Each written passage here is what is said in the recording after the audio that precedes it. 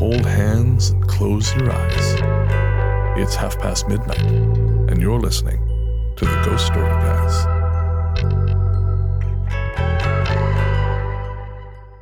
Welcome to the Ghost Story Guys. I'm Brennan Storr. I'm Paul Bestall. And this is a show where we talk about spooks, specters, and all the other things watching us from the shadows beyond the campfire. Some conversations only make sense after the sun has set, and this is most definitely one. Thanks for tuning in. This is episode number 176, and we're coming to you from that tiny mountain cabin you dream about, but can never quite reach. Paul, how you doing? I'm very well, thank you. How are you? I am surprisingly good. I've had a run of good days. Honestly, I'm despite what some people who listen to the show think, I am actually Italian, and we are a peasant people. I'm made to be worked.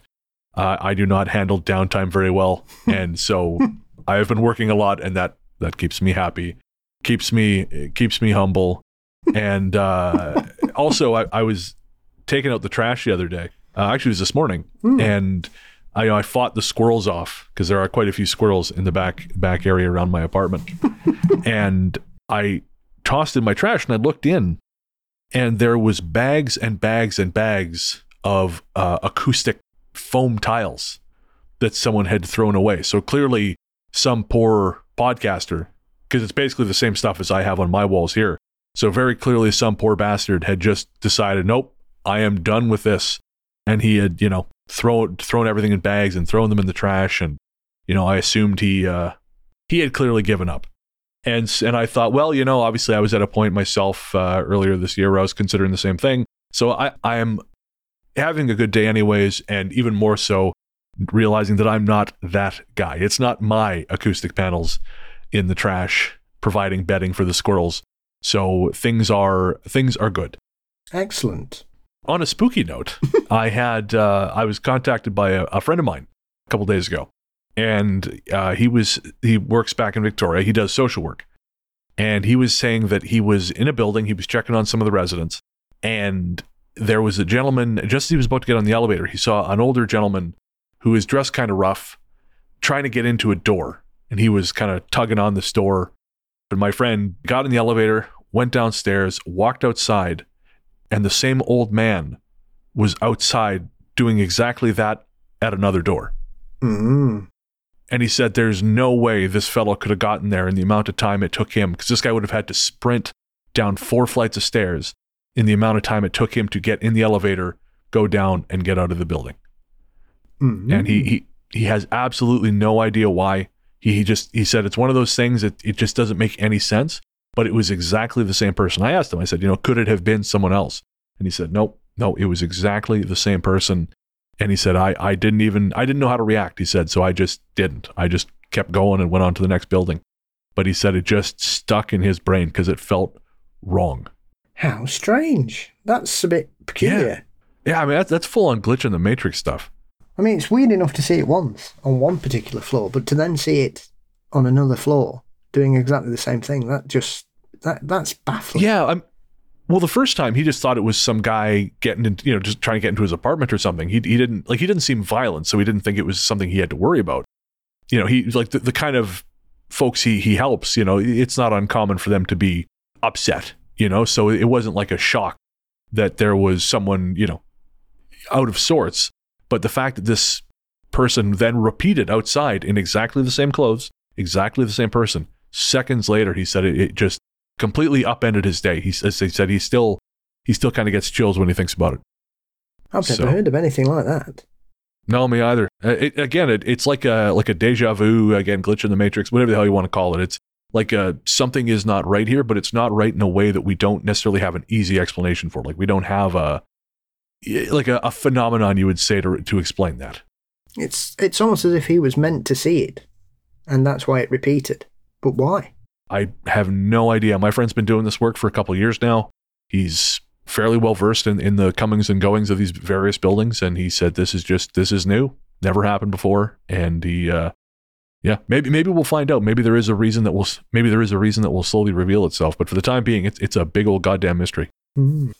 And speaking of big old goddamn mysteries, On this episode, we are going to be looking at the hauntings of Indiana. And we were looking at this one for a while, especially after doing the Chicago episode, because there's a few stories that sort of from Chicago that had some connections to Indiana. And we kind of wanted to take a deeper look at it. What was interesting is, though, when we were looking for the stories, Paul, most of the stuff I found was not actually urban Indiana. It was mostly rural Indiana. Mm-hmm. Aside from the famous house in Gary, which we'll talk about later. Yeah, sorry, we'll mock later. Don't be upsetting those 200 demons. So don't worry, I have notes. I have notes about the 200 goddamn demons. Anyways, so that is going to be our topic for this episode. Indiana Haunts Me. So named, of course, for the wonderful R. Dean Taylor song.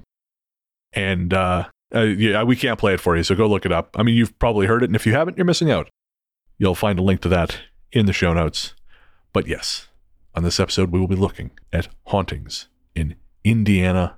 But before we do, we got to thank our patrons. This one's for the patrons. Patrons, you are the Indiana to our Larry Bird, which is to say we could not have achieved the heights we have without the start you've given us. And of course, we'd like to thank all our patrons, but we would especially like to thank our latest patrons. They are Kimberly Kelly, Glitter and Rot, Stephicus, and Rochelle Holmes. Guys, thank you. We cannot tell you how much we appreciate both our patrons and Apple Podcast subscribers. Without you guys, the show simply would not go. I would be doing food delivery so much I wouldn't have time to make podcasts. And so, from the bottom of our hearts, thank you. And if you'd like to join the team, head to patreon.com/ghoststoryguys. That's patreon.com/ghoststoryguys. For as little as $1 a month on Patreon, at least, you get an ad-free feed. Who doesn't want that? Ads suck. And for Apple Podcast subscribers, unfortunately, there is only the one tier, but it gets you access to all of the goodies. And you'll find out more about that at the end of the show. But again, if you want to support what we do, and again, it means a lot, head to patreon.com/ghoststoryguys or sign up to GSG Premium via Apple Podcasts. One last thing, shout out to our composer, Rainy Days for Ghosts. Rainy Days for Ghosts is a project of film journalist and composer Jerry Smith. You can find more from Jerry at rainydaysforghosts.bandcamp.com or by searching for Rainy Days for Ghosts everywhere you get your tunes. We also wanted to congratulate Jerry on a recent win he had. He was invited to participate in Scored to Death, a horror film music tribute, which is a recent LP coming out. And he is on there with some really, really talented people, including Steve Moore and Alan Howarth. And Alan Howarth composed the music for, I believe, Halloween 4, among many, many other things, which is super cool because Halloween 4 is one of Jerry's, actually, I think might be Jerry's favorite film. So big congratulations to Jerry. Again, that's Scored to Death, a horror film music tribute, Volume 1. You can find that, I think, pretty much everywhere you get your music. And you can support Jerry by searching for Rainy Days for Ghosts and Street Witch on streaming platforms everywhere. All right, we're going to take a quick break, and we'll be right back.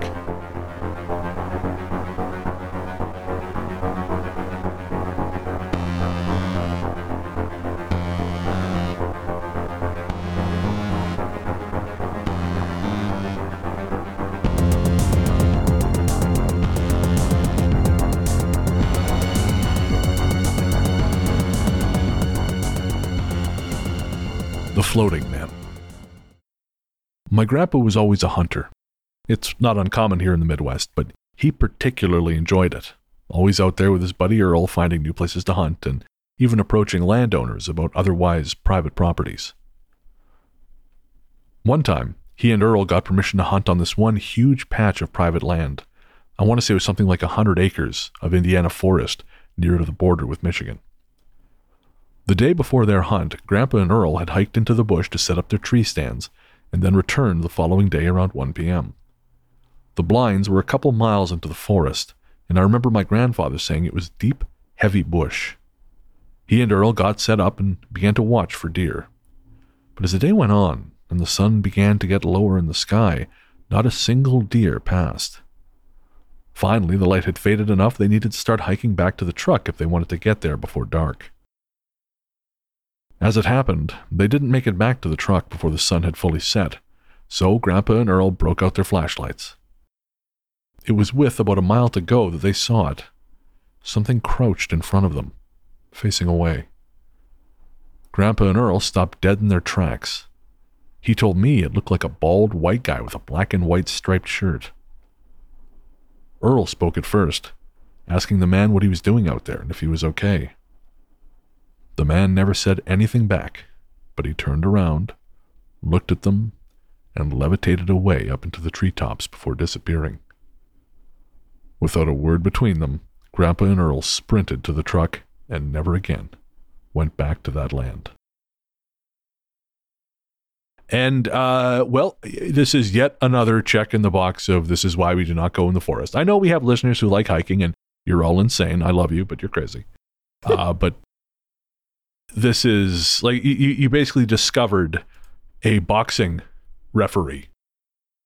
Is it ref? Is that right, referee? Is that the right word? Yes, that is the correct term for that. Yeah, so you went and found a boxing referee out there, and then he went into the sky. This is on you. Had you just stayed home and played Far Cry 6 like I've been doing, none of this shit would have happened. Yes. Levitating figures are very rare. I can only think of a couple of examples where I've heard of people. I remember a guy many years on Ghost to Ghost with Art Bell who was disturbed in the middle of the night by strange noises in his house, and he got up with his gun to go and check that it wasn't an intruder. Was this Oscar Pistorius? Because I don't think I want to know how the story ends. As he got into his hallway, he could see this thing peeking out from the doorway, and he kind of made a noise, and he said it went up like a blind. Like when you pull a blind, it just went straight up through the ceiling. And he made that noise, he went... I don't even know what I would do at that point. Because when it's in your house, right, that's upsetting. Actually, that reminds me of a little while ago I read a book called The Gun by C.J. Chivers. It's about the history of automatic rifles. And the author talks about how the Tommy gun was not really very popular, because they tried to basically sell it to for home defense to people in rural areas. And weirdly, no one was really crazy about the idea of just blasting into the darkness of their lounge at 3 a.m. Right? Yeah. Hello? Say hello to my little friend. Yeah. But yeah, I've never understood that.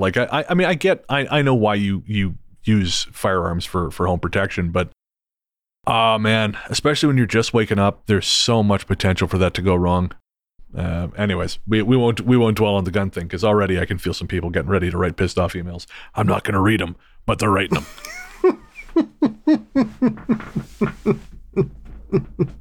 You need to have the adaptability of the average Brit to be able to turn any household object into a weapon of protection. See, that's it. Every time I watch you sleep, and you detect me, you wake up and then you start swinging that toaster by the cord, and I'm always very impressed. Yep. Yes, you've got to be. You've got to know how to handle a toaster. I feel like this is just a Sheffield thing mostly. It's Tuesday. It's toaster fight night down at the Forum. Charity box. Yeah, exactly. That's why the referee was there. It was toaster fight night in the forest. Yes, that ancient Peak District custom. Toaster combat. Probably somewhere. We're coming up to that so. time of year where the sword dancers will congregate in little areas of Sheffield over Christmas doing the sword dance. I'm sorry, the saw dance? Sword. Oh, okay. I have to know, what is this? So it's a old tradition. It's very similar to a typical kind of folk dance where you have a group of individuals who dance and perform with a series of swords, traditionally on Boxing Day. Interesting. So do they juggle them, or do they sword fight, or? No, they kind of just do sort of a dance with the swords, and then they put them on the floor. It's a bit very similar to they do something similar in Scotland. I've forgotten the term of it now. And they do a dance over a sword. So there's a tradition in the UK of people dancing over swords and waving them around a lot. Okay, I mean, I'm all down for sword-based frivolity. I mean, that sounds like fun. Yeah, well, we do strange things around here. We've got a place in Derbyshire where they have a game of, it's called, is it called Shrove Ball? Because it starts on Shrove Tuesday, which is near Pancake Day. It's one of our numerous random days of the year where we eat strange things. And that's Mardi Gras for you Americans. Yeah.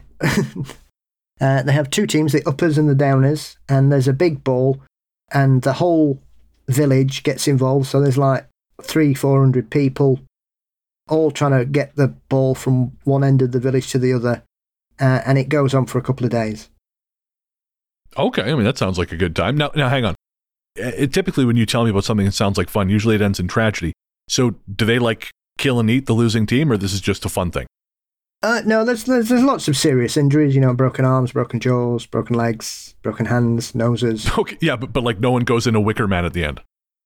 Well, it's Derbyshire. That's fair. Who knows what goes on in the peaks at night? What happens in the peaks stays in the peaks. Maybe they take the captain of the losing team up to the mermaid's pool and let the killer mermaid eat him. Who knows? I'm sorry, what? There's a pool in the Peak District called the Mermaid's Pool, where a flesh-eating mermaid is said to reside. How did that come about? It's one of those stories where she apparently appears at certain times of the year. I think it might be Easter Monday, Easter Sunday, and she'll ask you a question, and if you answer it wrong, then she'll just drag you in and eat you. Interesting. So, what's the upside to going to the mermaid's pond? Because obviously the downside is she drags you to a watery grave and I guess eats you. What is the upside? Do you get like a prize or something if you get the question right? No. Okay. The upside is you don't die.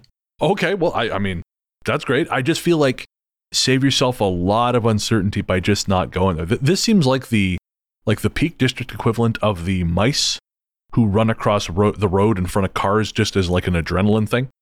Yes. Yeah. Who knows? It was often an unsuspecting traveller more than often would run afoul of these strange things. There's lots of little weird things in the Peak like that, like screaming skulls and boggart. Interesting. But, I mean, that's the only flesh-eating mermaid. In the Peak District, yes. It's, as far as I'm aware, it's the only inland. Because it's not in a river or anything. It's just like a little pool. It's not a big pool either. It's only like about 30 foot wide and about 30 foot long. It's not a big... It's more like a pond. No wonder she's so pissed. If I had to live in a pond like that, it's bad enough being in this like 400 square foot apartment. Yeah. Probably why she's so angry. That's what I'm thinking. We just move her up to a nice little one bedroom somewhere in like Doncaster, and she'll be so much happier.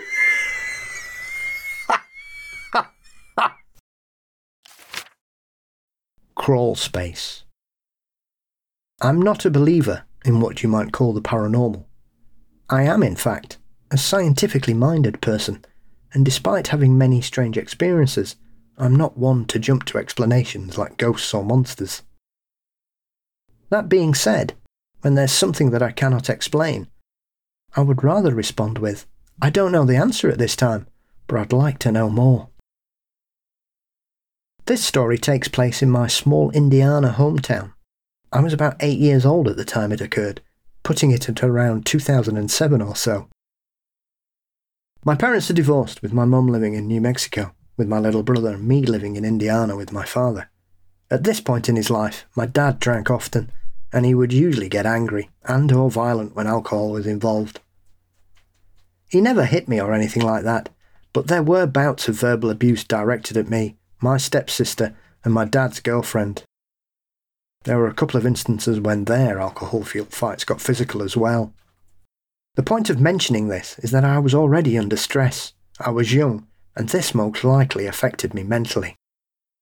During this time, we had recently moved to a new house on Main Street. This town was very old, a once booming hub of oil and natural gas production. However, by the time I lived there, those resources had all dried up, and a town of 10,000 people was barely surviving off the one company that employed the majority of the able-bodied population still remaining. The house we moved into was around 200 years old. It was a huge house, and even at that age I remember wondering how my dad was able to afford it, given that we were generally pretty poor. It was 2 stories and had a huge backyard. It even had a pond in the back, which seemed strange for a place on Main Street. I mentioned that this house was old because very little work had been done to it over the years, and the house creaked with the old bones it very noticeably had. My dad was in a garage band, and every Saturday he and his girlfriend would leave at around 6 p.m. and stay out playing and drinking until very early into the morning. On the night my story occurred, my stepsister just so happened to be staying the night at a friend's house, so I was alone. I remember being in the living room watching cartoons on the Cartoon Network, a new show called The Misadventures of Flapjack, which I loved. The house creeped me out, and cartoons had always made me feel better. However, I think it was around maybe 8:30 or 9 o'clock, when the network turns into Adult Swim, that I decided it was time to go to bed. As I was reaching for the remote to turn off the TV, I remember hearing very audible footsteps coming down the stairs. I remember it spooking me, but it wasn't incredibly terrifying, because strange things happened to me all the time in that house. I looked down to my left to see the cat sitting on the couch with me. Therefore, I knew it wasn't him walking down those old, noisy stairs. Although I wasn't frightened, it was enough to make me stay up and watch some shows on Adult Swim. And about an hour later, I was finally tired enough to force myself upstairs to my room. My bedroom was a square. On the wall opposite of the door, there was a window in the centre of it, and I had a TV on a dresser to the right of it.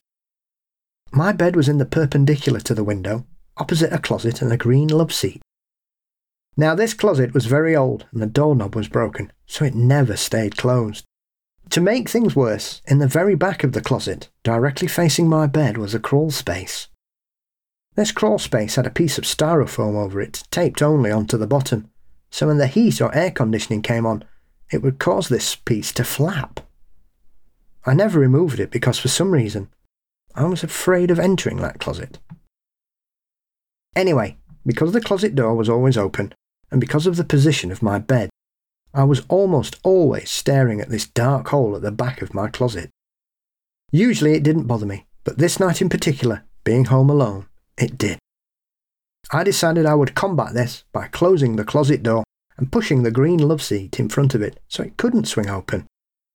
That did the trick, and I went to sleep straight away.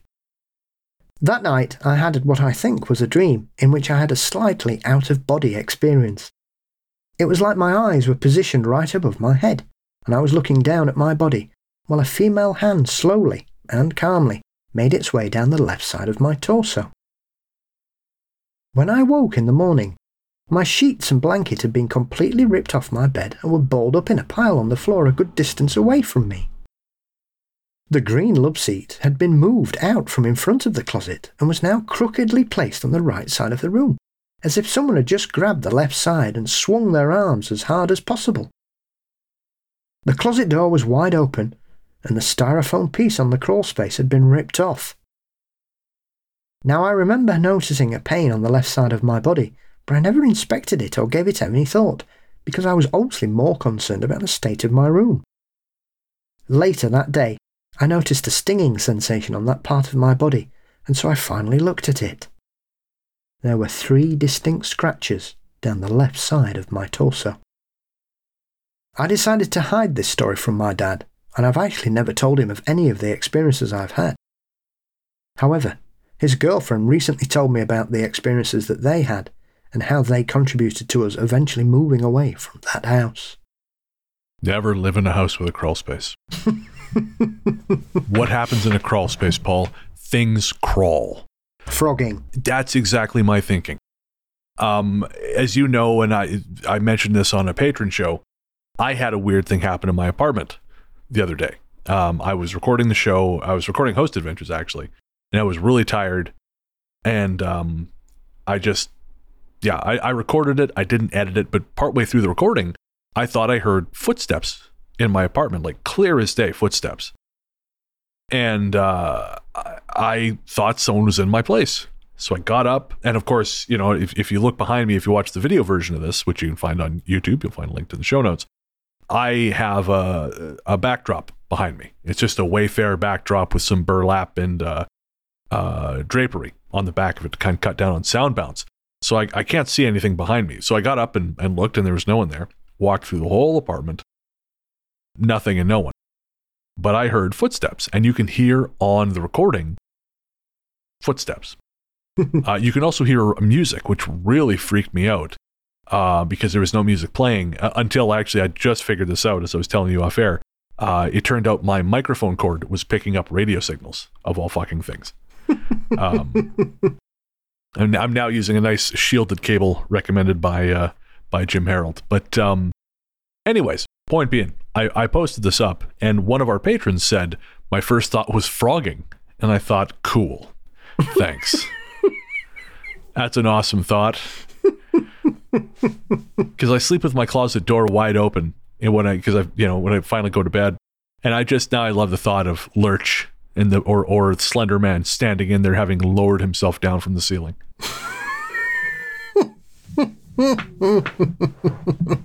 And of course, for actually, can you explain frogging to anyone who might not know what we're talking about? Yeah, so frogging is when somebody illegally moves into a part of your property that you are unaware of and lives there rent-free. Yes. And a more horrifying thought I cannot countenance. I mean, if I had it's bad enough if I had like an outbuilding or something on my property, but if you're living in my apartment, you know, as many of these stories are, you know, there's all these stories of people living in what should be tiny, tiny uninhabitable spaces. But they're snuck up in there, and they come out at night and steal your Chinese food leftovers and use the bathroom and generally just be real fucking creepy. Eat your cheese. They better not. That shit is expensive. So yeah, it's a strange phenomenon. I would almost think that is what's going on in this case, because I mean, otherwise you're talking about something that moved a sofa, which is gross. Although I got to say, the notion of someone touching you up is also pretty gross. But that's the thing. How could it have got out if the love seat was in the way? Surely it would have to be on the other side to move the love seat to then open the door. Oh, that's a good point. Yeah. So Jesus, yeah. So it's like it got in through the one way and out through the. I don't like this at all. This one, there's a few stories in this episode. We've got some non-traditional stuff in here, and a few of them kind of bother me. And this is one of those. Either they pushed their way out of the closet, which is a horror, which I guess they could have done, depending on how the closet works. Like the closet door opens outward, so they could, if they push from the inside long enough or hard enough, presumably it would have moved the sofa. But then that means there was something in the closet strong enough to move a sofa from inside, which not great. Yep. Unless, of course, it was a vampire. Don't they have to be invited in? It might have been already invited in. Who says it has to be the person that lives there now? It might have been invited in already. See, now this is an interesting question. How long-standing is the invitation? Because I know I'm like a vampire, in that if you want me to come anywhere, you have to specifically invite me. I will never assume that the invitation extends to me, but I require it every single time. So, I mean, do you figure vampires are also as we'll say generously neurodivergent as this, or do you think this is like a longer-standing thing? I don't know. It's not something I've actually pondered on, really, which is quite odd, considering some of the shit I do ponder on that irrelevant, really, in the great scheme of things, like the man's beard in The Evil Dead. So I don't know. I don't think it's ever been really dove into. Does it apply to the property, or does it restrict itself to the person who invites you in? But then, I suppose if somebody invites you in, then everybody in that property is fair game. You don't need everybody, you know, you don't like kill somebody, go back out and say, right, can you invite me in? So I want to kill you. Once you're in, you're in. Yeah, that's like having shitty roommates who just let their friends steal your stuff. I mean, Christopher Lee never got invited in. He just used to hypnotise women and they collapsed at his feet. So I don't know. Is this one of those things that it's a movie rule that's been brought in? Like werewolves are only if you get bit by one, which is in werewolf films rather than werewolf literature and legend. Oh, I didn't know that. That's not part of werewolf legend.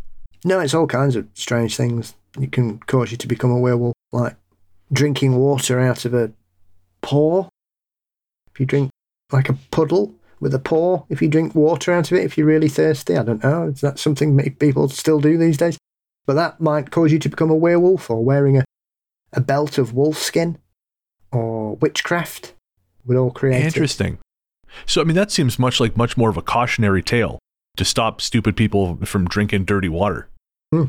Well, maybe, but I don't know. Indiana has a strange number of werewolf stories for North American states. Really? There's Like one what? about a Confederate soldier who was apparently a werewolf. No kidding.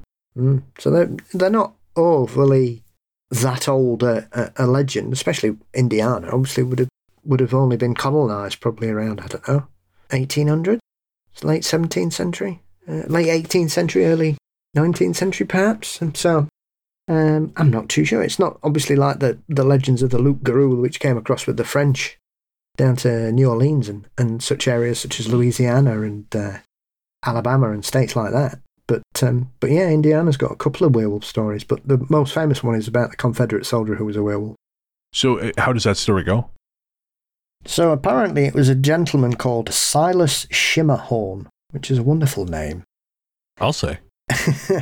who was a native-born Hoosier, but despite being a Confederate, he essentially absconded. So he went AWOL from the army to get away from the Civil War. And he ran off and went to live in the hills and found a cave, and he got some weapons and such like. And so he was able to live off the land for a while. But eventually he ran out of bullets and things like that. And then people began to see a strange man running with a pack of wolves. And the more they saw him, the more wolfen he became. Until essentially he became a bipedal wolf that was running and leading this pack and lived in that particular area. And they were starting to eat people, lonely travellers lost in the wood and on the mountain. Oh. And so eventually he was tracked down, and it was believed that he had completely lost his whole humanity and had transformed himself entirely into a wolf. And so they basically went to find him, found him. He scared them off because they couldn't believe that they'd encountered a werewolf. But the deaths and the loss of livestock began to become so much that they then created a posse that hunted them down and killed Silas and all his wolves. Interesting. I've never actually heard an American werewolf legend. It's one of those weird stories that then turns into something else, because even after their deaths, Silas and the wolf pack are still allegedly seen in that area today as a ghost. No kidding. So we've got a ghost werewolf. I got to tell you, two negatives not making a positive there. To me, that's just a werewolf who can get you wherever you are. Yes. All right. Indiana, you continue to terrify me. Trouble is, it's not the worst thing in Indiana. What's the worst thing in Indiana? Depends on your point of view. Leave Larry Bird alone, Paul. Hey, if I ever met a gigantic turtle, I'd be frightened. Okay, well, after the next segment, you must tell me about the gigantic turtle. The Beast of Busco. When I graduated back in 95, my family was living in Michigan, fairly close to the border with Indiana. Some friends that I'd played D&D with got all into ghost hunting and whatnot, and we'd often travel down around the Indiana side, which was around 45 minutes away. On this particular night, we had picked up my girlfriend Millie along the way, and I was sitting with her in the back while my buddies Rob and Jeff were in the front seat. We were on a somewhat secluded 2-lane road with thick woods on the right side of us. I'm not trying to be vague at this point, I just don't remember about the area or exactly where we were. And Rob said something to the effect of, "Don't trust what you see around here. I hear your eyes play tricks on you in this area." Almost on cue, we started seeing what basically looked like black fog or shadows darting and swimming across the road in the light of the headlights. We remained calm and kept going. After about a quarter mile, the road split. You can either go straight onto gravel or keep on the asphalt to the left. We took the left.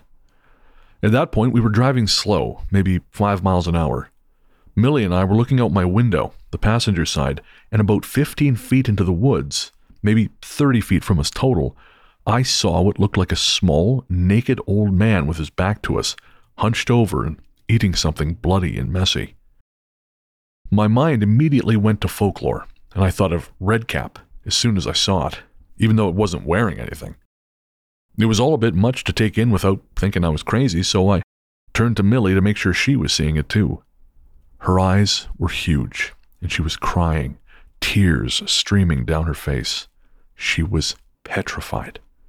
We told Rob and Jeff to floor it, that we need to go, because there's something in the woods. They hadn't seen it and were frantic to know what we'd seen, and drive by it again. And so, 100-ish yards later, when the road opened up for a turn, Rob whipped the car around and it died. This wasn't a clutch issue. It was an automatic, so I can't think of any good reason it would have quit. Millie quite literally started screaming in fear, and Rob told her to relax and tried the engine again. Thankfully, this time it turned over. However, the moment it did, headlights immediately turned on behind us. Mind you, it's pitch black out, there are no street lights, it's a heavily wooded area, and we hadn't seen another car in who knows how long. Never mind the fact that our car and headlights were just facing where this car appeared when we were trying to turn around. At this point, everyone fairly well decided, fuck this. We're obviously somewhere we shouldn't be. We are out. So we ended up driving back by the area where we saw the man, and there was nothing there now. No little naked man, no deer. I'm pretty sure it was a deer he was eating when I first saw it. We got to the area that branched off to the gravel road when we first went into this area, and as we approached it, another set of headlights turned on from this gravel road as well. All four of us now losing our minds, thinking we had stumbled onto some occult shit by accident, and all we wanted to do was go home. We drove back out to the main 2-lane road, and thankfully both cars went their separate ways uneventfully. It's been over 20 years, and I still get chills thinking about this. The little naked gnarly man all bunched over eating the deer is just as vivid now as it ever was. A lot of weird shit happened when I lived in that area, but this was the most extreme. To describe the Redcap further, from what I remember it was naked. I believe it would have been maybe 3.5 feet tall if it stood upright, and really stocky. It was squatting down low, ass almost to the ground while it ate, and also somewhat hairy, as in hairy like that one hairy friend we have whose shoulders and back are covered. Back off, buddy. There was blood all over its hands and forearms, and it was holding what looked like the leg of a deer. There was a mess of the rest of it at its feet. I had about a 3/4 view of it, mostly its back. I didn't get a good view of its face, a little of it, like as it glanced over its shoulder at us nonchalantly as we drove by. I just remember it looked old and menacing, like a furious little 70-year-old man. Unnerving, to say the least. And Paul, I gotta say, contrary to what this poster thinks, you can actually stall an automatic. I know this because I have done it. Back when I was delivering food during the pandemic, I, of course, your fortunes are determined by how fast you do the job. So I dropped food at this one place, got in my car, whipped out of the driveway, crunched it back into drive, and just shut right off. So you can actually stall an automatic. That's good to know. Anyways, what are your thoughts on the Redcap story? Interesting. I've never heard of one in North America. Obviously, the Redcap is a traditional Anglo-Scottish border malevolent creature that is said to hang around old castles and be quite a nasty piece of work. And Indiana does have such reports of creatures of that nature. They have hairy creatures of all descriptions, from obviously quite a numerous number of Bigfoot sightings. Obviously, we've mentioned werewolves, but they've also got stories of creatures that would be classed as the Pukwudgie, even though Pukwudgies tend to be more northern in their area of sightings, allegedly. Obviously, around the Hockomock Swamp. And Bridgewater Triangle obviously has a lot of Pukwudgie stories, but, a lot of Native American tribal nations refer to the smaller, hairy people. So, and Indiana is one of those states with such stories. Very cool. Now, before we move on to the next story, you were going to tell me about a turtle. Oscar the turtle, who allegedly lived in a lake on a farm in the town of Busco. So he was apparently first spotted at the end of the 19th century by a farmer called Falk, I think his name was. And he was quite happy that there was a giant turtle living in his lake. And so he let him live there, no problems. The farmer and the turtle lived happily side by side for decades. And then the farmer sold the turtle to a new guy in this is a fairly recent story, 1948. And that's when Indiana went Beast of Busco crazy, because essentially you had all kinds of characters turning up at this farm trying to find this giant turtle, because it was supposed to be 500 pounds, as big as a car, living in this lake, terrifying people. And so you ended up with some kind of sort of carnival of monster hunters arriving to try and bag this, and people were chucking dynamite in the lake and sending boats out, and people were filming it and all sorts. And eventually they came up with the decision to drain the lake. And whether Oscar knew or what, no turtle was to be found, and the Beast of Busco survived for another day. But to all intents and purposes, it was a giant snapping turtle. I like to imagine he's out there living his best life. You know, when Nick and I went to Hawaii back in 2014, we were in Oahu, and there's this one beach, and I can't remember what it's called. It might be Turtle Beach, but I don't know that it is. But anyways, it's on, I think, the north side of the island, and tortoises just hang out there. And man, I could have just sat there all day watching these guys, and they're not doing anything, right? They're just hanging out, but I just like looking at them. I can't explain it. They're just great. They're like objectively great. And I found out that they have kind of people watching all the time, because some people have killed a few of them in the past, and I was apoplectic with rage. I could not imagine why you would want to hurt this thing. It is just the best. What a garbage species are we? Because, yeah, tortoises are the shit, and they have hurt no one. Well, no one who didn't deserve it, at least. I like tortoises. They're very funny. They make funny noises as well. Do they?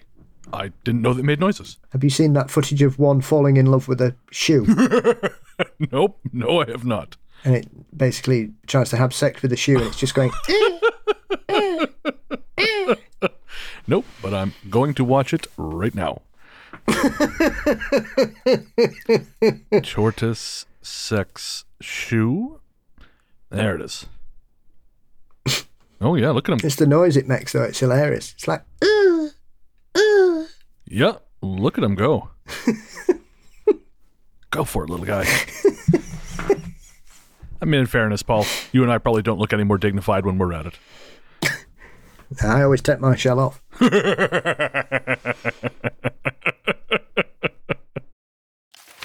Clap. My family lives in rural Indiana. For privacy reasons, I don't want to say exactly where, but it's far enough away from people that you don't generally have randos wandering around. On the night this story happened, my parents weren't home, so my siblings and I were home alone. My sister was in her bedroom, and my brother was on his computer a couple of rooms away, just leaving me in the living room by myself. We've a lot of dogs, but for some reason, only one of them, Belle, was outside. I don't remember what led up to me going outside to let her in, but I think it was about to start raining or something. Our garage leads to our backyard, so I went through it and stood in the doorway, looking out across the yard. I couldn't see Belle anywhere, but then our yard is 2 acres, so I thought nothing of it, and I stepped a little further out into the doorway. We have this big concrete block outside the garage, acting as a sort of step down from the doorway, and our garage is slightly elevated. So I was now standing on this concrete and calling out her name. Still nothing. This was unusual for her. She's a very sweet and energetic dog, and always comes when called. I called her name again, but I still didn't see or hear her. At this point, I was confused and starting to feel a little bit of concern. But then I heard clapping. The kind of clapping you do when you're calling a dog. I stiffened slightly. It sounded like it was coming from the side of the house. After it stopped, I slowly stepped off the concrete block onto the grass and looked around to the side of the house where I'd heard this clapping. There was no one there. I was really scared at this point, and the clapping was so clear as that there was no way I could have imagined it. I took a step back, closer to the concrete, ready to make a run for it, before calling out for my dog one more time, not wanting to leave her out there.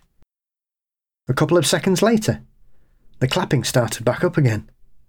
I had no clue what was making the sound and found myself absolutely terrified. It was then I heard a man's voice very clearly saying my dog's name. Belle. I'm a girl, so it couldn't have been an echo. It was a separate person calling my dog's name, somewhere from the direction of the field by my yard, and I didn't recognise the voice. It sounded decently close by, but far enough away to know that I wasn't in any immediate danger. But the voice sounded almost mocking, like it was making fun of me, as if it was amused by my obvious fear. Only a few seconds later, Belle came running up to me from the other side of the yard. I grabbed her and ran inside, locking the door behind me. I sat on the couch in the living room, scared out of my mind. My sister, still in her bedroom, and my brother was still on his computer. I was alone in the room with just our dogs, and trying to make sense of what just happened. After a while, my parents got home, and I told all my family what had happened. No one believed me. The only person who even remotely believed in me was my mum, and she was clearly seeing how distressed I was about the whole thing. So, the thing that bothers me about that more than anything is, like, even excusing all the paranormal possibilities there, that's just a stranger in the woods. That's bad. That's not, I don't know why your parents wouldn't give some credence to that. Like, that's just a creep out there watching your kids at night. Be a little more upset, guys. Yeah, that is a strange reaction. You know, you live in a rural property away from people, and even, like you say, even if it's not paranormal, that's pretty creepy behaviour regardless. In fact, that's actually more worrying than anything paranormal. Because, I mean, like we were talking with Ben James on the last episode, people are far, far more dangerous than any of the other topics we've ever brought up on this show. And like I had a look briefly, and I'm not going to get into specific cases because some of the cases are quite distressing, but there are a number of stories of fugitives being caught in the woods in Indiana. Like, it's not impossible to think that there was someone out there for them to just go, I mean, maybe, I guess if you don't just want to deal with it, but I feel like sticking your head in the sand is a weird answer to your kids saying, a man talked to me from outside at night. You know, you only have to look at Ted Krasinski, you know, the Unabomber, who was living in a shed in Montana for 20 years. Yeah. You know, that's the kind of creepy guy you don't want living near you. You know, and he was hanging about and trashing his neighbours' trucks and tractors and all sorts, wasn't he? So I didn't know that about him. I always thought he kind of kept to himself out there. No. The neighbours were interviewed not long after. I saw it again recently because obviously he passed away in May, I think it was, this year. I didn't know that. Yeah, and so they were being interviewed, and I think they got a daughter, and she was saying she kept bumping into him in the woods, just wandering about on his own. But yeah, the tractors kept getting smashed up and stuff I think rice was poured in the fuel tank, and things were taken apart, and yeah, there was a lot of weird things. And they knew it was him. They never caught him doing it. Jesus, I mean, one of the things I both love and find distressing is when you see photos that people have picked up on their trail cams of, again, not paranormal things, but just, oh, there's a person out here where there shouldn't be a person. They're not dressed for hunting. They're not dressed for whatever. They're just wandering out there in street clothes, and, you know, quite often they like kind of look like bush people, you know, so people who just sort of live out in the trees. Again, that freaks me out more than anything supernatural. Because again, that is someone who's just decided to live according to their own rules and their own rules only. And that's terrifying. Yeah, there's plenty of room for strange people out there. Yeah. Actually, that was something I wanted to talk about briefly. And I forgot to bring it up when we did the first story. I thought the one about the guy whose grandpa went hunting with his buddy. I thought hunting started early in the day, not at noon. You know, like I thought, because like the sun starts to set, because I think you usually go hunting in the fall. And again, I know fuck all about hunting. So if you're a listener and you hunt, let me know. But I thought you go hunting in the fall, and which would be, it gets dark early. So going in, like, I thought you go out in the morning. Depends what you're hunting, I suppose. I guess, yeah. I don't know. I thought maybe Grandpa was having a sort of a bit of a Brokeback situation, which is fine. I'm just saying the timing seems suspicious to me. But then I don't know anything about hunting. So yeah, hunters out there, let me know. Am I just being overly suspicious about Grandpa and whatever his friend was named? I don't know. Seemed odd to me. But I see. Yeah. You think about that far too much, I think. Whereas I'm just thinking, well, that just wouldn't pick up on that. I'd just be like, well, okay. It depends what they're after. I mean, is that when Bigfoot's wandering about? Maybe they're looking for a giant turtle. I mean, it did seem odd that, I don't know, going out later in the day. I mean, we're going out hunting. Yeah, we'll be back. I don't know. If I've got a day off, there's not much I'd be doing before midday, I have to say.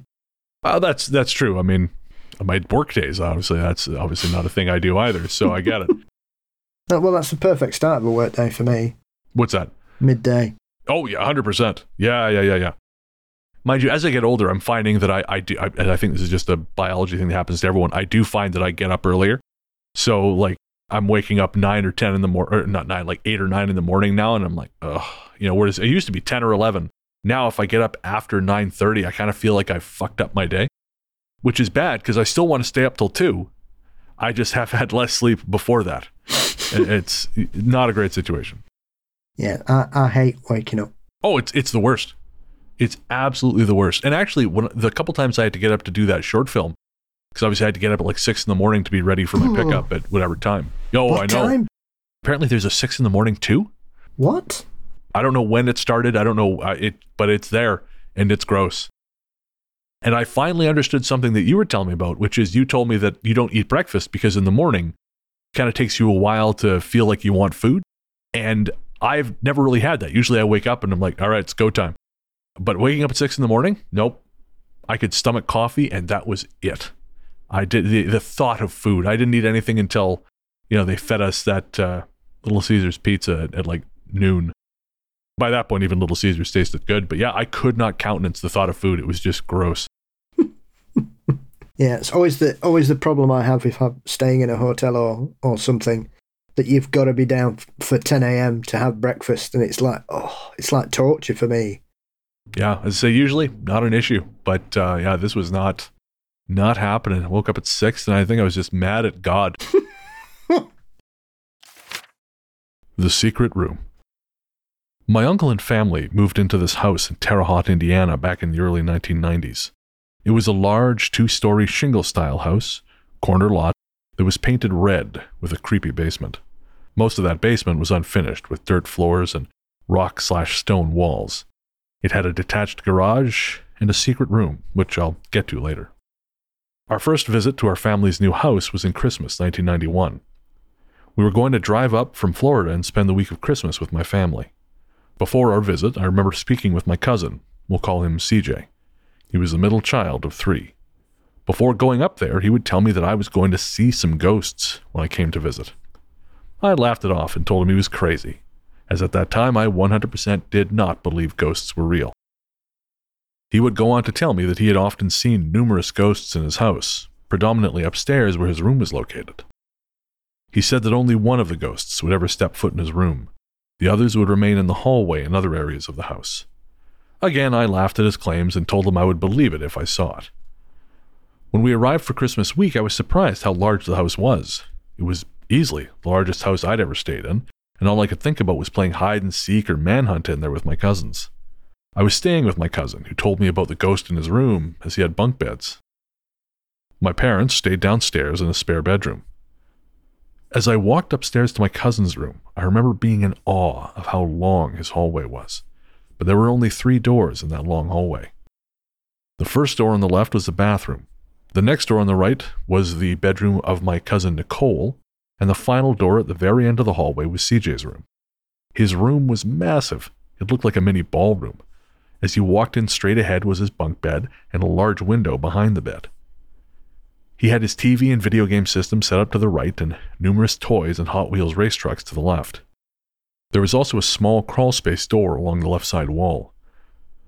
The first night my cousin kept me up telling me everything he had seen in his room and throughout the house. It did spook me out, but I was still very skeptical of his story. One thing that I did notice was that CJ had very dark circles under his eyes.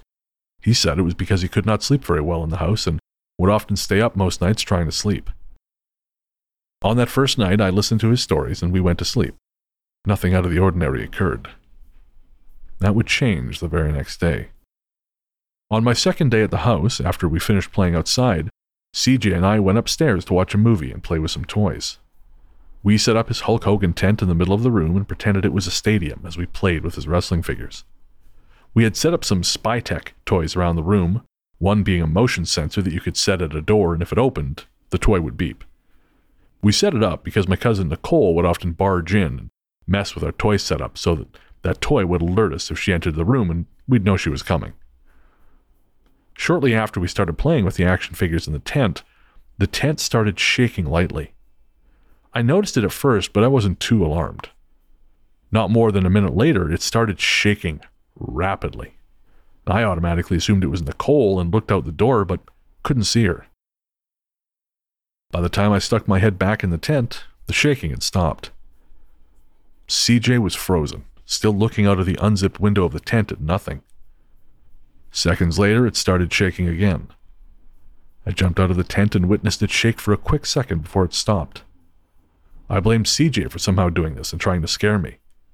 I then thought it could have been Nicole, but as I opened his bedroom door, the Spytek toy sensor sounded off. That proved no one else other than CJ and myself were in that room, and as I looked and found out, Nicole was laying on her bed watching TV. Even though that scared me, I still wasn't convinced that a ghost could have done that. I told my parents about it at dinner, and they kind of laughed it off. My uncle chimed in and said, "Did CJ's imagination get to you as well?" CJ had told his parents about the various experiences he'd had in the house, but they wouldn't even entertain the possibility of it being a ghost. They said it was his imagination. That night, I slept on the bottom bunk, and CJ slept on top. The events that night will never leave my memory.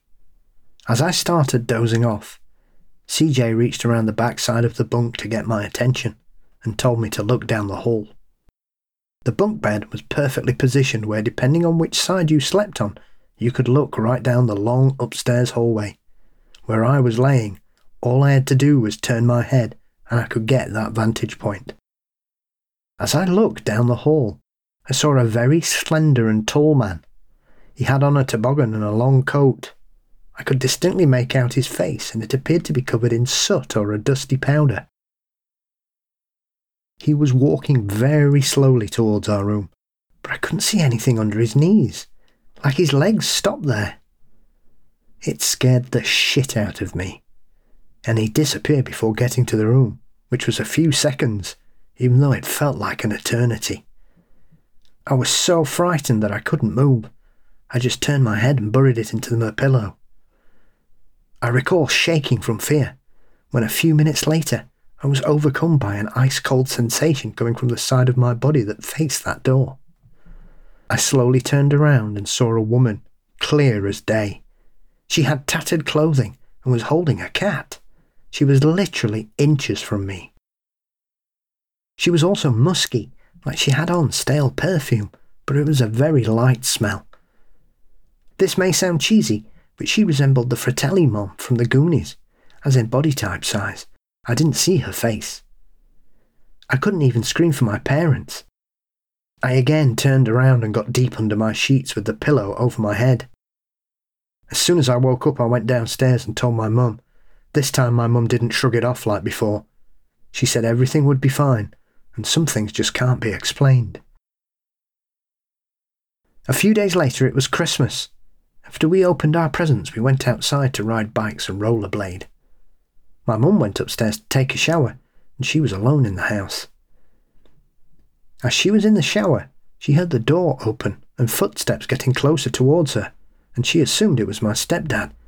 But it wasn't. He was outside with us. She spoke out to him but didn't receive any response.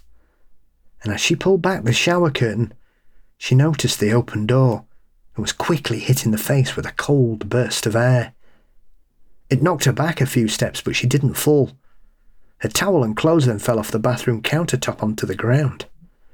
After finishing in the shower, she walked outside and asked my stepdad if he'd been into the bathroom at any time, which he hadn't. She told me this years after this visit, when I was late into my teens. She also told me that the house had creeped her out even after our first night there, and she felt like she was being watched, and also felt her breath on her neck whilst walking alone down the hallway. We left a few days after Christmas. I felt so terrible that CJ had to continue living in that house and be tormented like he was. It wasn't soon after that the activity picked up, and my aunt and uncle started having their own experiences, which ultimately led them to selling the house and moving a few blocks away. I want to share some of the paranormal events that they encountered. These are the experiences they had, and are not in any particular order, simply accounts that I recall them telling me about. They had an old German shepherd named Yankee. He had bad hip problems and was an indoor-outdoor dog. He loved staying in their detached garage and would hide in there during storms. One night something spooked him so bad that he jumped out the small window located in the garage that was almost 6 feet off the ground. They found him pawing at the back door. Once they went on vacation. When they got back, they found that their huge 500-gallon fish tank busted open and the fish were all dead. This tank had very thick glass and there was no signs of anything falling and breaking it. My youngest cousin was at the top of the stairs, and Nicole was at the bottom. They were playing with a slinky. All of a sudden, Nicole said it appeared like her brother was pushed from behind as his body slingshotted forward and he fell down the stairs, breaking his clavicle. She didn't see anyone push him, just described what it looked like. Before they moved out of the house, they decided to further explore that crawl space in CJ's room. They thought the crawl space didn't lead anywhere, but that was not the case. The crawl space contained bags of rat poison that appeared to be stored in there for a very long period of time. After removing all of the bags, they noticed the little room was in fact a crawl space. They crawled in there and wiggled through the tight space for about 8 feet until they found a hidden room at the end. My uncle said the room appeared like a time capsule. It had inches of dust on everything and many cobwebs. The air was stagnant and there was an old desk, boxes of old worn shoes and newspapers from the 1930s and 40s littered throughout. They were surprised that they had lived in this house for a few years and never knew the room existed. Their landlord never mentioned it and was surprised himself when they brought it up. The final straw, which caused my family to break their lease and move out early, was the night of CJ's first Little League baseball game of the season. CJ and my uncle were already at the ball fields. My aunt got Nicole and Joe in the car, which was parked in the detached garage that was directly behind the house. The driveway of the garage faced the side street. My aunt went around the house and turned off all the lights except for a lamp in the living room, the kitchen light, and the exterior lights. It was already dusk by this time. As they pulled out of the garage driveway and drove around to the front side of the house, my aunt looked up and noticed that every single light in the house was on. It stopped her in her tracks. As she continued to stare at the house, she noticed the curtains in CJ's room open and a dark shadow of a person in the window. My aunt drove to the ball fields that night and told my uncle it was time to move. And a short time later, they did. Numerous neighbors knew that the house was haunted and would often tell my uncle and aunt. My cousins would also hear it at school as the local kids all knew about the house's history. All right, so yet another story where the parents don't really give a shit until it affects them, which I feel like is just sort of a great metaphor for the world as it stands right now. The previous generation doesn't give a shit because it doesn't affect them. No, you're just imagining things. Go back to sleep. Yeah. All the choke marks around your neck from the Space Ghost, it's psychosomatic. Yes, and you need to stop leaving soot in the hallway. CJ, cut that out. Why is there blood on the ceiling? Whose blood is that? How'd you bleed all the way up there, you goddamn kids? What was in the vertical plane? There were footsteps on the wall? Yeah. Yeah. Were you dancing on the ceiling again? Lionel. I was going to say, yeah, Lionel Richie's been here. This reminded me of that, as I mentioned, that bullshit story about the Gary, Indiana demon house. Yeah, and I wondered, could you tell the listeners, for those who don't know, what the Gary demon house, I guess, wasn't? This house was apparently the most demon-infested house ever, and this magic number of 200 appears, which is one of those spiritual trends that you'll notice seem to originate from certain areas, that this number of 200 has some kind of biblical link, and therefore it keeps being repackaged and repurposed into the modern era. Whatever the reasons were for this story and this house and this family apparently being terrorised by these entities that made their life a living hell, I think most people who have looked at it with a critical and balanced eye find it dubious, to say the least. I feel like all you need to say is Zach Baggins bought the house.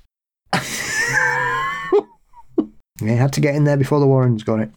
The one thing he's got above them is the buying power. That's it. The 200 thing, actually, I'm aware of that in the Bible in the book of Enoch, because the angel sort of guides Enoch through the afterlife, or not even the afterlife, but kind of like the in-between place. And he shows him the binding place of the angels. And according to the story, in the binding place of the angels, there are 200 angels who are imprisoned for the crime of mating with humans. And they are the fallen angels. And, again, as the story goes, their children were the giants. Yeah, like the offspring of angels and earthlings. And I know that absolutely, I think unintentionally, but very, very funny movie, The Pope's Exorcist, which everyone should go see. I don't mean that as a dig. I had a great time watching that movie. Again, you cannot possibly take it seriously, but it is a ton of fun. And that also has the 200 demons thing. So I anytime anything like corresponds directly to popular scripture, I just think, okay, well, this is something they pulled out of their ass. And yeah, that house, all the stories from the Gary demon horseshit house are very bulk standard. I have watched The Exorcist too many times and need some way to try and sell this story so we can pay off our house. And of course, Baggins bought it. And I think, I'm not 100%, but I think he might have a portion of the stairway in his haunted museum in Vegas. Because I know there is a place where there is a piece of a stairway or like a staircase in that museum, because I was in the museum years ago. But I don't know if it's from this house. Probably found it in the woods. That's it. You done it now, Paul. Now I'm mad. Yes, it reminds me of some of my younger days where on occasions I would have too many drinks and I would hide in bushes for friends to walk past and then appear as Frankenstein's monster. That might have been what happened in the story. Strange things have happened. Just Paul hanging out in the crawl space, had a couple too many beers.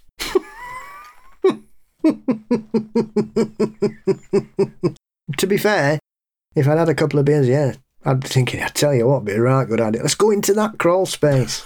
Let's go explore the bell tower of this haunted hotel. I've only had 3 bottles of wine. Come on. How dangerous can it be? Yeah, we're just at about the right point where this makes sense. So, yeah. I've only had about 5 or 6 Guinness. What could go wrong? All right, folks. Well, that is our very fractured haunted Indiana episode. Again, we had to take a break partway through because I think my build, either demons or my building was built by gorillas. One of the two. Perhaps it was the Indiana ghost we didn't mention, the naked swimmer, Diana of the Dunes. I feel like we have time to hear about this at least. So there's a story about a particular area, the Indiana Dunes, where this story has been around about 100 years, where people claim to have seen a beautiful woman swimming naked in the lake that adjoins the dunes. And a lot of people thought it was all stuff and nonsense. And then they discovered it was actually a woman called Alice who had moved there because she was losing her eyesight, and therefore she always thought that that was the most beautiful place she'd ever seen in the world. And so, as her eyesight was failing, she thought she'd move back there to try and enjoy what she could before she lost her eyesight. And she was a very attractive lady and was known for cooling off by taking a nude swim every now and again.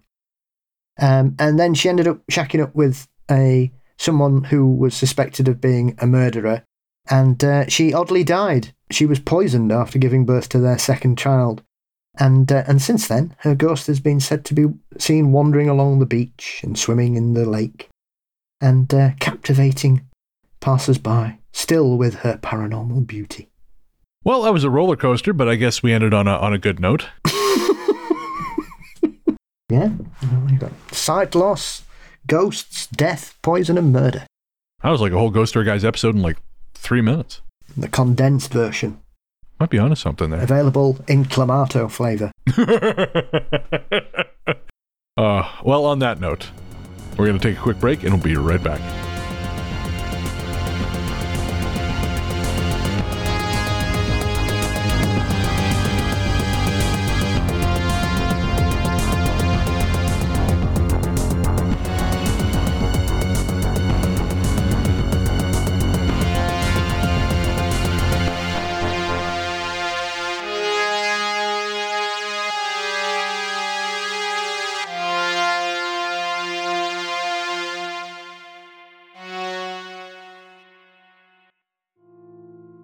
Hey there, listeners. Before you reach for that skip 15 seconds ahead button, I promise you this isn't an ad. We wanted to take a minute to talk to you about mental health. On this show, I've always tried to be as honest and open as possible about my struggles with depression and anxiety, because even though we've come a long way towards acknowledging the very real damage these things can do, there is still way too much lingering stigma about reaching out for help. And when you start to feel like there's no help, it's easy to start feeling like there's no hope. But Paul has joined me today to remind you there is always hope and there's always help. We're not going to try and talk you out of self-harming right now, because we know that's not how it works. Instead, what we wanted to do was tell you something now and hope that should things get bad, you'll remember it and make a phone call or send a text message before you make any permanent decisions. As someone who knows all too well just how important mental health can be, it's never too late to reach out. In Canada, the number to call is 133-456-4566. In the USA, the new number to call is 988. That's 988.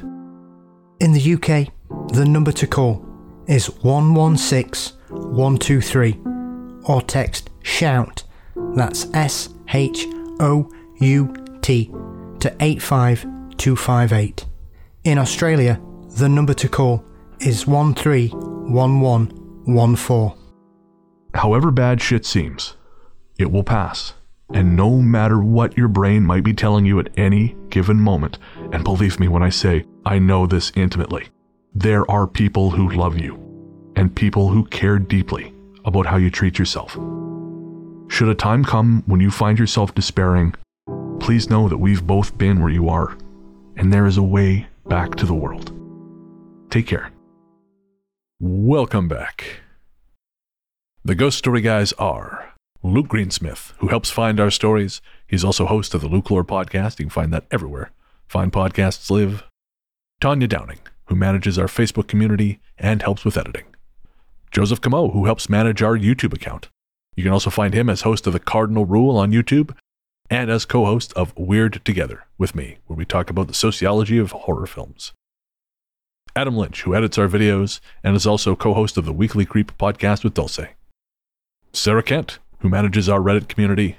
Our paranormal conductor is Mr. Brennan Storr. And of course, my friend and co-host, the one, the only, the inimitable Paul Bestel, host of Mysteries and Monsters. Paul, my friend, what's coming up on M&M? Skinwalkers, werewolves and dogmen will be terrorising people as I speak with author Pamela Kinney in regards to her book covering the strange metamorphosis of these such creatures around North America. and we dive into some of those particular legends and discuss the conundrum of what is the difference between a werewolf and a dogman. And then, coming up the week after that, I'm delighted to welcome Luke Phillips to talk about his latest book, Rogue, which for me is the best fiction I've read this year. It is a phenomenal study of a Sasquatch who seems to suddenly decide it wants to eat people. Done in such a way that I wasn't expecting it, and it's got a plot twist halfway through that I never saw coming, because I wasn't expecting to have two types of cryptids in a book about monstrous Sasquatch. But it's not what you may think it is. Okay, well, I know you were telling me about Rogue in our patron bonus, so I'm really eager to read that. Yeah, well, when the shit hits the fan, and you've a bloodthirsty Sasquatch chasing you down trying to eat everybody, who are you going to call? Oh ho. All right. Well, where can everyone find you online? You can find Mysteries and Monsters across all social media platforms and podcast sites as well.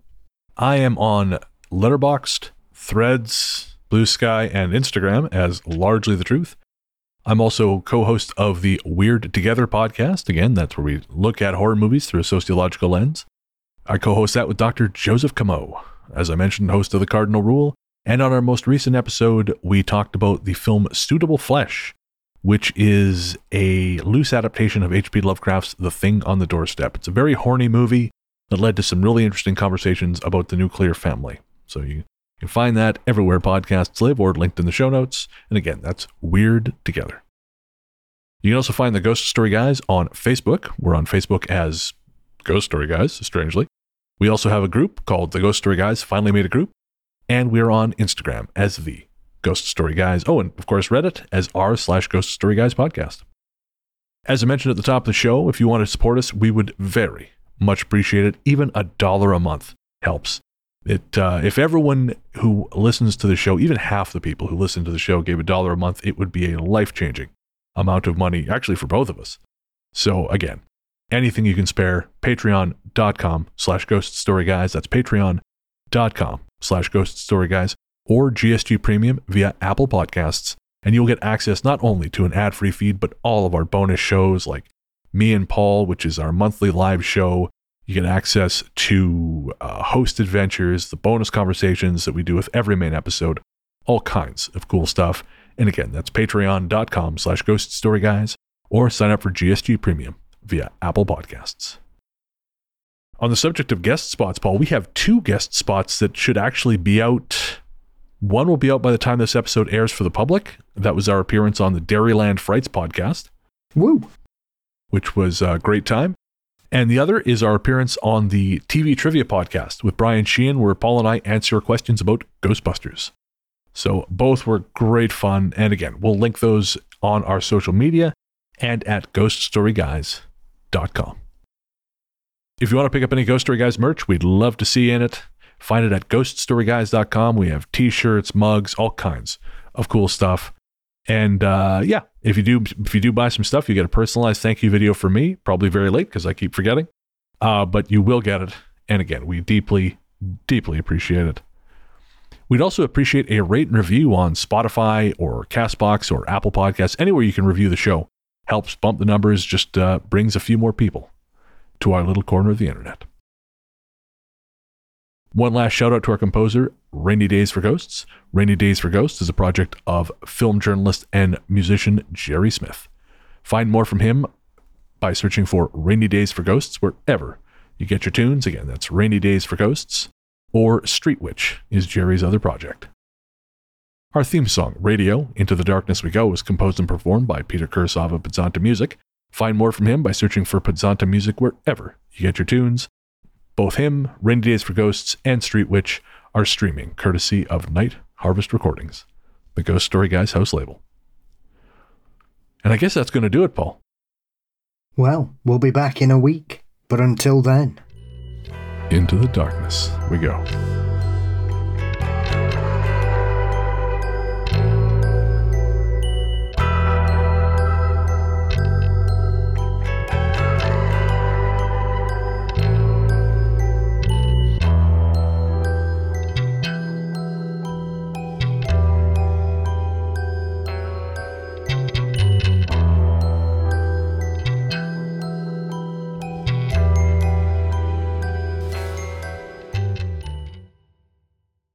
God, I have so much more English minutia to learn to be able to keep up with this conversation. And that's before you even start about Middlesbrough. Yes, he said, as though he knew what this entailed.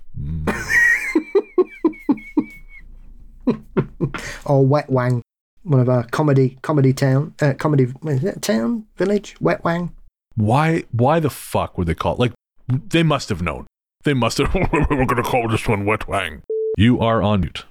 Oh, that's actually weird. No, you're not on mute. What the fuck is going on? I can't hear you.